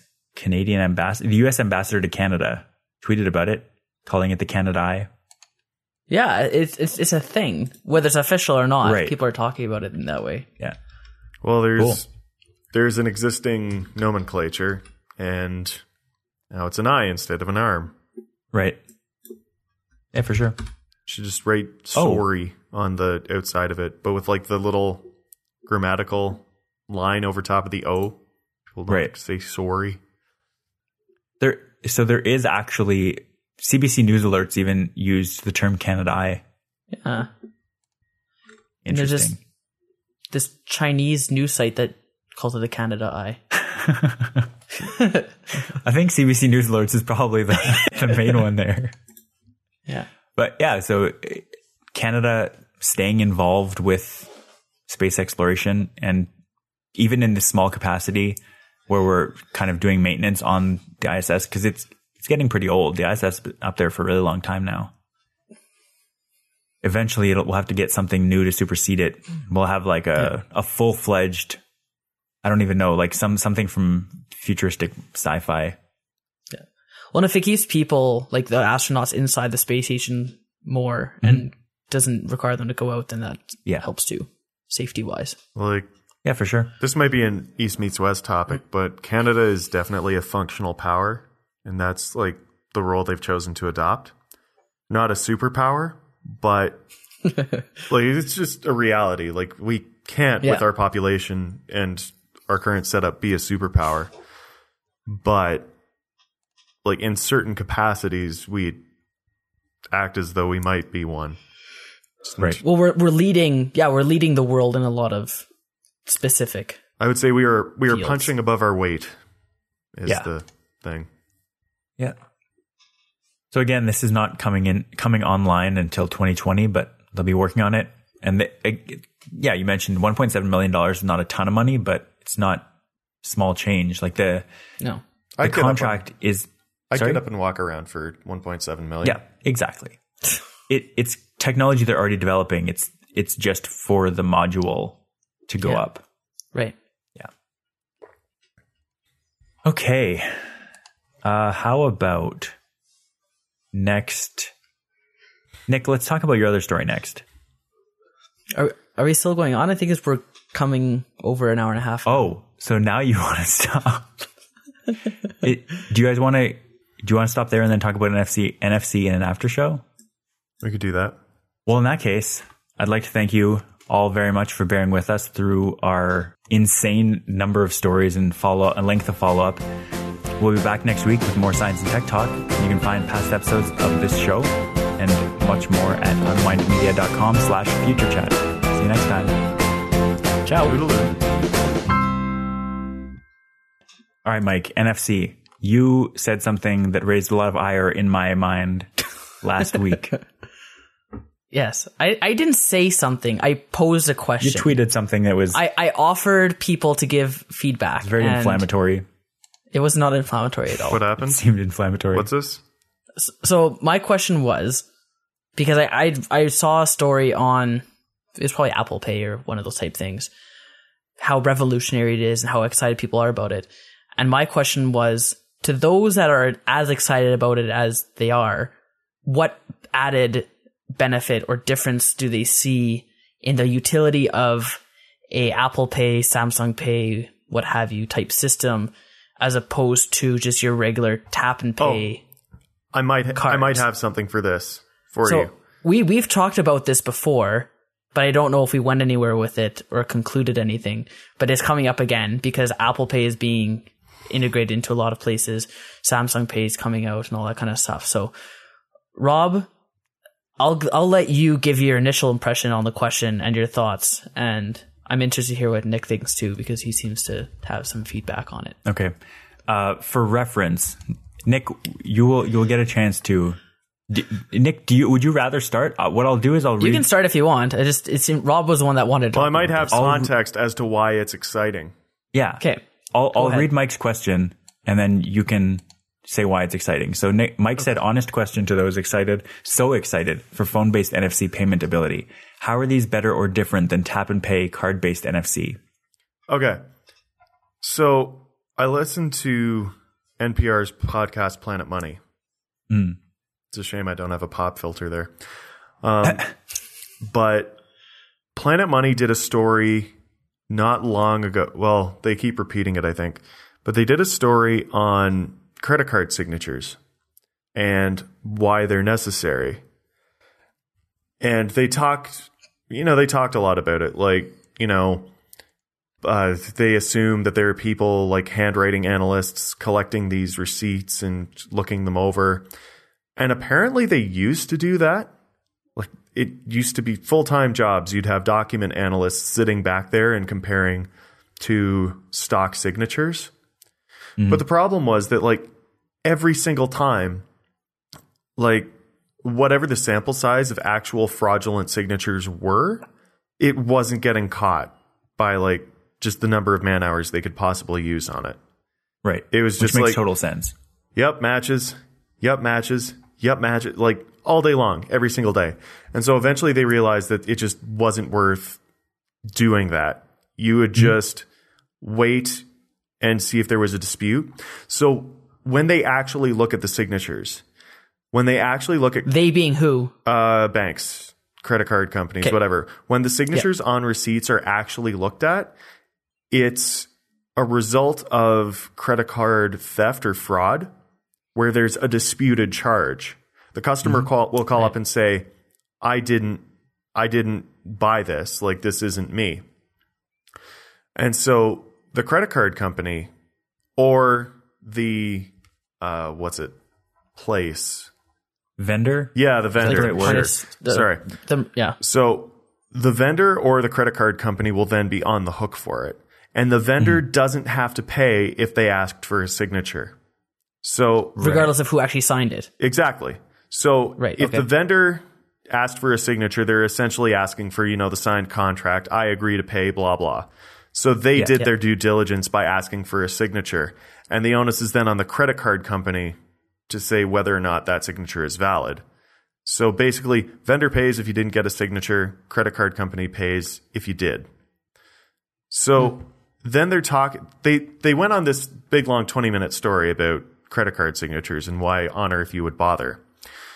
And then they come on and go, now, there is a better way. And I'm like, yes, God, the PIN number. And it's like, there are some places in Europe that have little chips in their cards where you can plug it in and just enter a PIN number, just like you do on an ATM. And I'm like, yes, it's the obvious answer. Why are you not doing this? How are you the most powerful nation on earth and you don't do this? And so, yeah, the answer is that the United States signs for everything credit card related, apparently. Up until very recently. They don't have the chip. They don't have the PIN number. And tap must be like this weird, futuristic future. Like, well, one day we'll be able to just tap and pay for things. They're like, oh my God, we could do that with the iPhone. We could do it with the iPhone. They're like, or a card. Like, so yeah. There's places in the States that have or will be getting Apple Pay before tap cards or PIN cards. Yes. That is why it's such a huge deal. Yeah. I didn't think about it that way. I can actually appreciate that. Because, like, thank you for that. If you went back to when you had to sign for every single thing you paid for with credit cards, like, yeah it'd be a pain. Okay. I'd love for the PIN or tap system. Sidebar: there have been we recently got new credit cards because I guess MasterCard detected a risk with ours, so they like, here's some new numbers. So it took me a bit to find a pen that actually worked on the back of it because for some reason pens don't sign backs of credit cards very well. Nope. So I was like, well, I'll just leave it unsigned for now. Most of the time I'm using my PIN anyway. So there are 2 times where the systems, I think I tangentially mentioned this on Slack, how the PIN failed, the tap and pay didn't work. So they're like, okay, swipe. So I did 2 instances where I had to swipe without a signature on the back. Yeah. And then I just signed the receipt when there's no signature on the back. So that's one thing. And then another side note is my debit card recently got skimmed, apparently. And then someone in Indonesia was withdrawing money off of it. That seems pretty easy to detect fraud. Yeah, well, so the bank called me. It's like, so there's like 3 in a row transactions from Indonesia where there are ATM withdrawals. Is that you? I was like, no. So like, okay, so we'll send this to our group and they'll refund you whatever. So that's no big deal. Like, they're going to refund me, but those are kind of 2 downfalls of the swipe system / swipe and sign system, because it not only leaves risk of fraud, but you can just skim a stripe versus that PIN, which from my understanding, the chip is a bit more secure and not as easy to just kind of pull information off of as a swiped card. So 2 points in favor of chip / PIN. Yeah. Or tap / chip. Rob, lay it on me. So let's figure out what you're saying is phone-based NFC is not better than card-based NFC. Is that what you're saying? Like that's your main... I'm mostly saying that the act of reaching into my wallet, pulling out a credit card and tapping versus pulling out my phone, which may or may not already be in my hand, but that's a side point. So let's say pulling out my phone, going into an app, or putting my thumb on my fingerprint reader and tapping my phone isn't enough of a different action for me to warrant it as a groundbreaking, exciting technology. Right. And in that, I guess not your defense, in the defense of that argument, it's not as big a deal in Canada as it was in the US. Like, as of right now, at least for Apple Pay, the US, like a bunch of banks are on board, like hundreds or even thousands of banks are on board. But in Canada, American Express is the only thing that you can use Apple Pay with. And Google Wallet is doing fine now that kind of, because before in the States, there was no real impetus for vendors to actually go and get NFC terminals. And now with Apple Pay, Apple is working with them and being like, listen, this is what's happening. You should do this. And at the same time, the government is also turning around and now at some point, I forget when it is, but it's within the next year, maybe two, they're mandating having to use chip and PIN in US credit card transactions, possibly also debit. But it's that legislation has gone through and is just a matter of sort of when the deadline is for needing to support it. But in Canada, it's a lot less important because we've had tap to pay for at least a year or two pretty much everywhere. And so in terms of convenience and security, I agree. It's not super different. It's not as important in Canada. But in terms of having only one thing and being able to not only pay, but also have rewards cards and have vendor gift cards or vendor points cards also going through NFC with one tap, that would be the system where you wouldn't have to carry around like 20 or 30 cards for each of the stores you go to.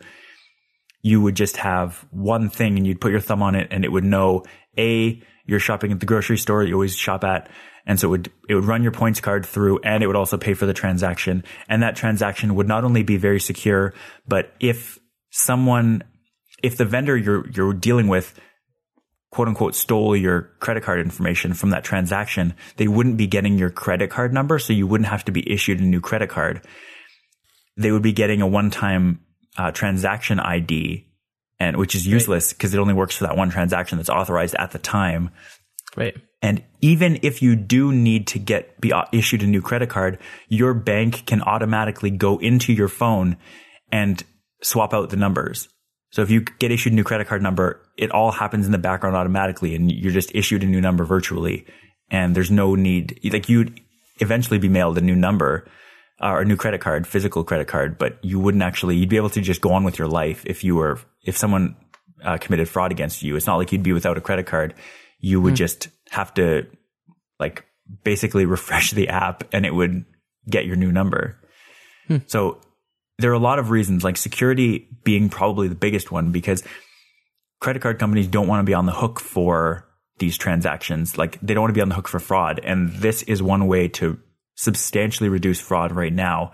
And even when, like, there's always the thing of people are like fraudsters are going to go for whichever is the least secure technology.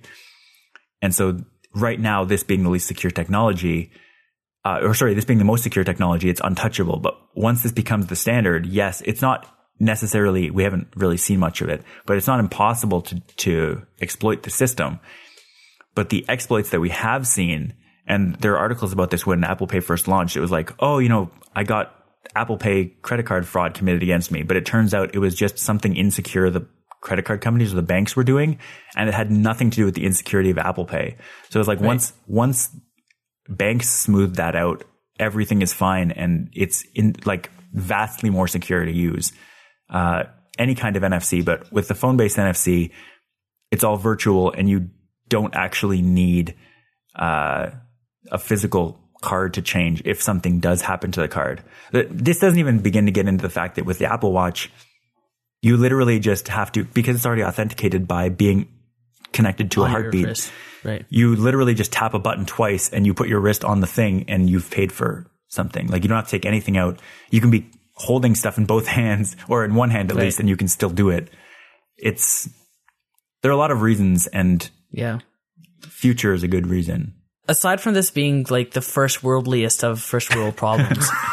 Well, everyone has to pay for stuff. It's not really first world. It's just that it hasn't gotten adopted. Like, I need to spend an extra 5 seconds to pull out my card. But aside I'm from sitting that, here at the end of the grocery checkout with all my fresh, affordable food behind me that's guaranteed to be safe, basically. I have to pull something out of my pocket. that I've been standing in line for 5 minutes already that I could have pulled that out already. But nope. I don't think anybody is making that argument, though. Nobody's like, come on, this is so much faster than taking out a NFC-based credit card. That's not... I don't disagree with the security aspects that you're talking about. Yeah. And I remember I'd read somewhere that the Tap NFC for cards uses a similar transaction ID system, but I think the vendor might still get your credit card info, but when it's the transactions made from the vendor to the credit card, I think there's a transaction ID. Somewhere along there, there's some sort of... They can still look at your credit card and get all the information they need to make a payment.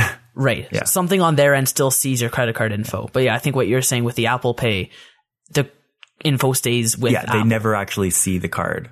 Right. Yeah. Or not with Apple. Well, probably with Apple somewhere, but in secure encrypted servers or whatever. Yeah. I want to talk about, and I'm assuming you brought it up because I had a story on it, but with the Cardberry, the Cardberry app and system, they basically use a card reader to import card info. So be it membership cards, gift cards, credit cards, debit cards, that kind of thing. And it's stored in an app similar to Passbook or Wallet, as now known as. And you just go into the app, select which card you want to use, and you have the one single, what's called a Cardberry card that makes the transaction or the swipe. Regardless of what type of card you're trying to use, you just select it within the app. So it's similar to the Tim Hortons ones that they have now, where you can flip between the gift card and the credit card, which I thought was cool when they first came out with it. But this sounds like a similar type system where it's one card that makes multiple types of readings from the stripe. The one issue is if it's limited to being a swipe, you might have some places. I don't know if they'll ever not accept the swipe, because I think you can always disable the tap, and some people just don't have chip cards, so they'll have to always have the swipe. But I don't know if there's some places that you won't be able to swipe a card. You'd have to use a chip or a tap. Right. Maybe that'd be more in the future, but I guess as long as swipes around, then this is a kind of a cool thing. But I don't think this Cardberry system is actually available yet. I think it's still at the crowdfunding stage, possibly. Right. Or VC stage, I guess. Yeah. But yeah, I think that's kind of a cool application of the app-based authentication. I've also seen some, from working with retail, I've seen some of the new apps that basically manage all your loyalty cards. Yeah. Those are also fantastic. Just spectacular.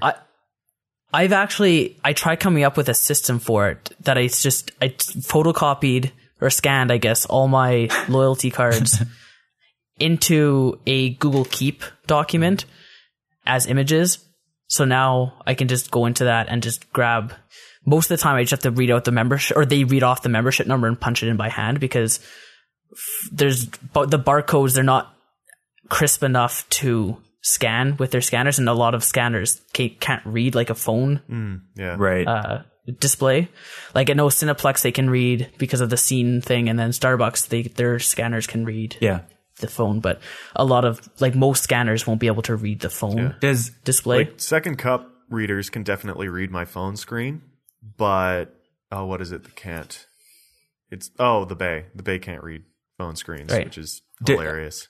Yeah, but every system you're able to hand enter in a membership number. Like whether the person on the other end knows you can, it's like just type it in.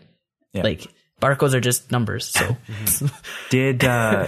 Does Android, when you open the wallet app and you have connected stuff, does the app crank the brightness way up? Because I found increasing contrast, like the iPhone does that every time you open. In Canada, the Android wallet doesn't have support No, but I mean like these loyalty apps, I guess. Oh, like if I open Wallet, it just cranks the screen brightness way like to the maximum. No, I usually have to do that by hand. Okay. Like I have to go in and because upping the contrast definitely helps. Yeah. Yeah, no, I'll usually try to increase it, but it's just in general card, like readers, because I have it for like my library card. So, and I've tried using it on the scanner at the library and it doesn't work. Interesting. Because it's just the simple like red line. Yeah. I think you need the kind of like swirly type. Every direction, yeah. Yeah. So. Before, I don't know how much more you guys have to say, but there is specifically, I feel like we've probably talked about Square, and if we haven't, you probably know something about it, but they're a company that has like a swipe thing that you plug into your phone and you can accept payments via swipe. Yeah. They now, in the States at least, have launched an NFC one that also accepts chips. Oh, nice. So like chips or the NFC tap? Both. Oh, cool. Yeah. So it's like it's a little square thing that has a tapping surface, but it also has a little slot that you can slide the card in, and it works wirelessly. So it connects to a phone, but it doesn't actually need to be physically connected to it. Does it have like a dongle or? No, it like connects via Bluetooth. I think it is. Oh, nice. Yeah. Or it like interfaces via Bluetooth, maybe connects via ad hoc Wi-Fi or something, but yeah. Right. Very cool. And that's like Square is really cool. I've thought about getting it just because anytime I ever need to accept money from people, when they first launched the Square reader, just the one that plugged into your headphone jack, I think it was cost $10, but it gave you a $10 credit when you got it. So it's effectively free. This one's $49 right now and it's just launched. So really for a business, the only cost is that it's 2.75% that they take to give to credit card companies and that they use to stay in business. But it's very affordable to have a business and accept any kind of payment now. Right. Well, if the alternative is like EMTs, you're having to charge, like the person on the other end is paying $1.50 to make that transfer. So you may as well use the 2.75% transaction fee and pass that on to the consumer if you want, or just eat that as a convenience cost. Yeah, exactly. I guess. Yeah. Sweet. Well, if you guys have nothing more to say on NFC, is there anything else you guys want to say before we go? Yes. I started reading On Liberty by John Stuart Mill. Okay. And I'm currently on his chapter on liberty of thought and, what is it? Liberty of thought and discussion or something like that. And I'm currently just getting into the part where he's talking about like suppression of opinions and why that's fundamentally wrong. And I feel like that it's interesting because like the reasons he's bringing up are that, these ideas are clearly wrong and they're damaging to things. But then he goes on to explain why just shutting down that kind of opinion is wrong. And I think a lot about climate change when that happens. And like how, like, I know that the prevailing scientific opinion is what it is, and it's probably right. And then there's like all the deniers or skeptics as they'll call themselves. Yeah. But I also think there's an implicit assumption in the essay that people are reasonable. And like he says, if you can't refute an idea with, truth or your information, then the idea deserves to live. And I'm like, but what if people just don't want to let go? Mm-hmm. What's the ethical answer to that? And so I just thought it was interesting. And I thought it was related to what we talk about here. Yeah, definitely. Yeah. I saw a tweet by Richard Dawkins the other day. It was a retweet. I don't actually follow him. I'm so torn on Richard Dawkins. You have no idea. Yeah, I know. That's me a whole too. other discussion. Yeah. But his thing was, if you have a belief, like to paraphrase, it was have a belief system, but if you can't defend your beliefs, abandon them. He said defend your beliefs, but if they don't hold up to the scrutiny or the argument, abandon them. But then my thought was, well, but if your belief system isn't based on evidence, then that doesn't matter. Yeah. You're just going to continue believing it. So yeah, it's like that's it's just food for thought. Like having a utilitarian view towards society. Like, I want the most people to be happy. It's like, well, can you defend that? It's like, no, I just want people to be handy or be happy. Well, then abandon it. Happiness means nothing. So that's not really the same thing, but I don't know. I'm poor argument, but you know what I'm trying to get at.